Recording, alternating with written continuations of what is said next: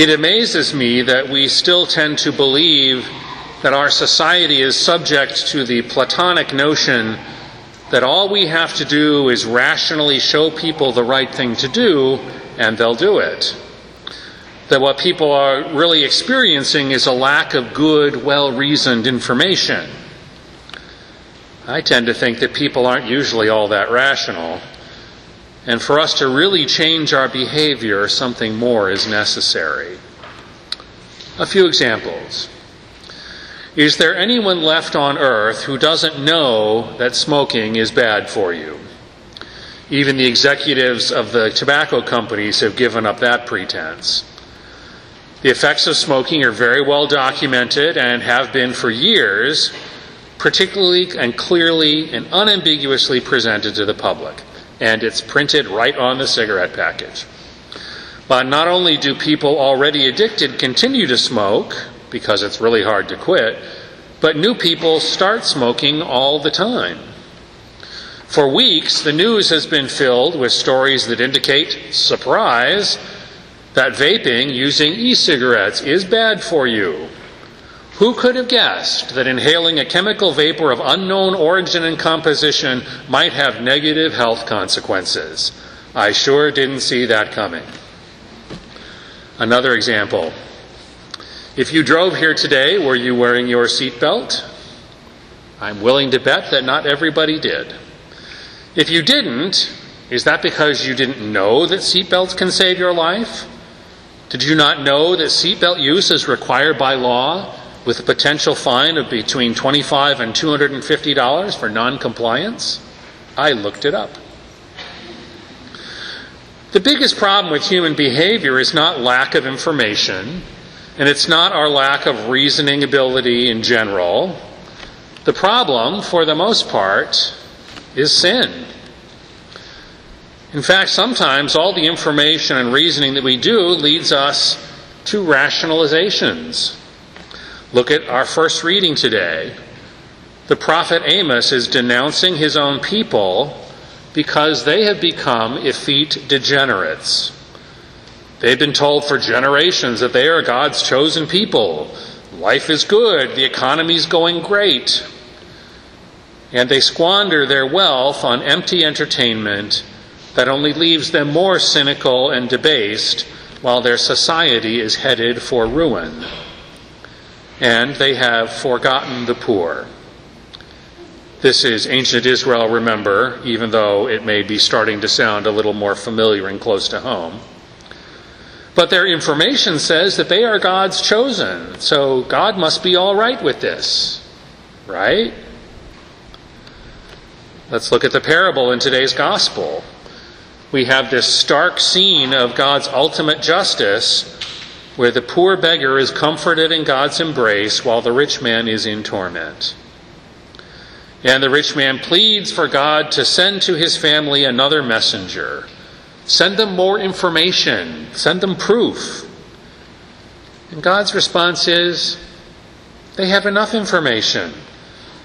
Lack of knowledge isn't their problem, and more information isn't going to change their behavior. Not even if that information is as compelling as someone rising from the dead. Today, even proof isn't proof. People say, feel free to disregard scientific consensus if it threatens your ideology. Climate change might be a hoax. Vaccines, why risk it? Evolution is just a theory with prominent scare quotes. Objective truth is so easy to disregard today. Even miracles aren't much proof anymore. The big problem with human behavior isn't a lack of knowledge or an inability to think or an absence of proof. The problem is sin. So how do we change? I think we start with an appeal to the heart and not the head.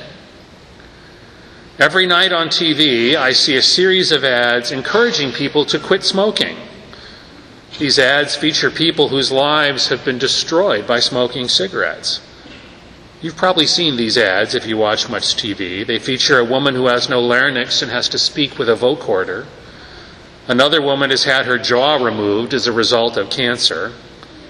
And these ads let us see the direct and emotional consequences, and not in cute metaphors that have to be filtered through our heads.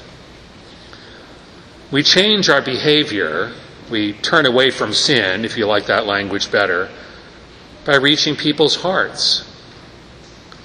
You may start wearing your seatbelt when someone you love is injured in a car wreck.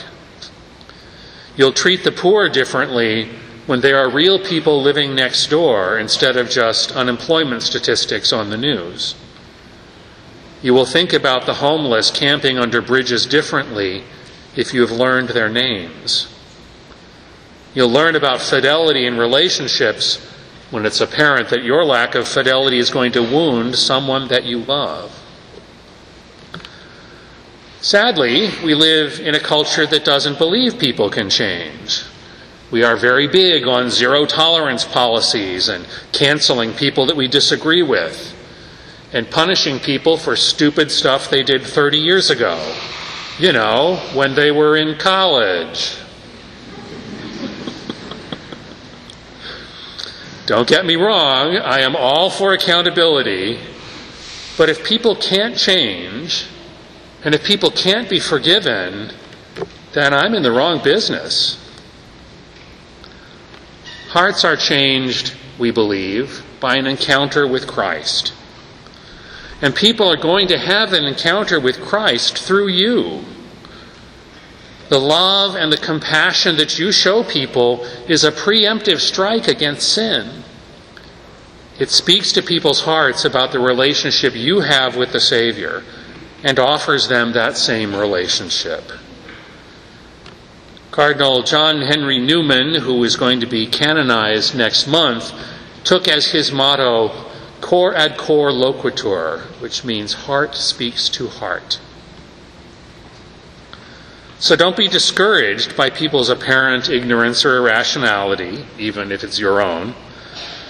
What the world needs most isn't necessarily more information or better reasoning or more biting, sarcastic memes on Facebook and Twitter. What the world needs is something that you already have in abundance.